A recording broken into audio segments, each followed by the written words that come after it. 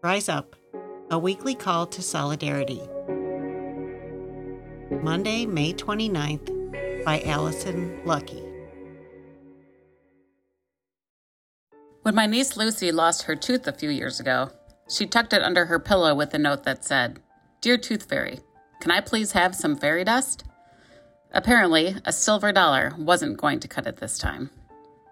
The next day, she came down to breakfast, clutching a note, and exclaimed, "This is the proof I've been waiting for."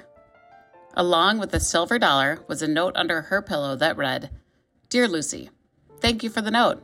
I left you some fairy dust, but it is so small it can't be seen by the human eye. I hope you enjoy it, even if you can't see it.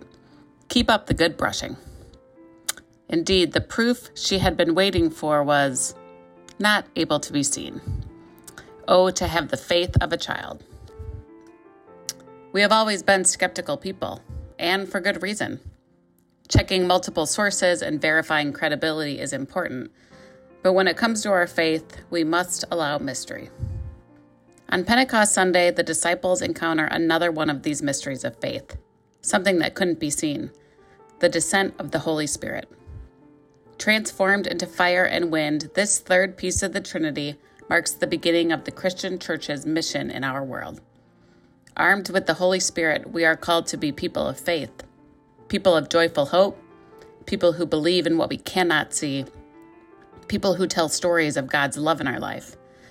We are, in fact, chosen to be the living, working, breathing proof of God in a broken and desperate world. The psalmist cries out, "Lord, send out your Spirit and renew the face of the earth." Where does our world need renewal? Who among us needs to know they are loved? We are the proof of Pentecost. We are the proof the world has been waiting for. Where does our world need renewal? Who among us needs to know they are loved? How can you live into being proof of God in a broken and desperate world?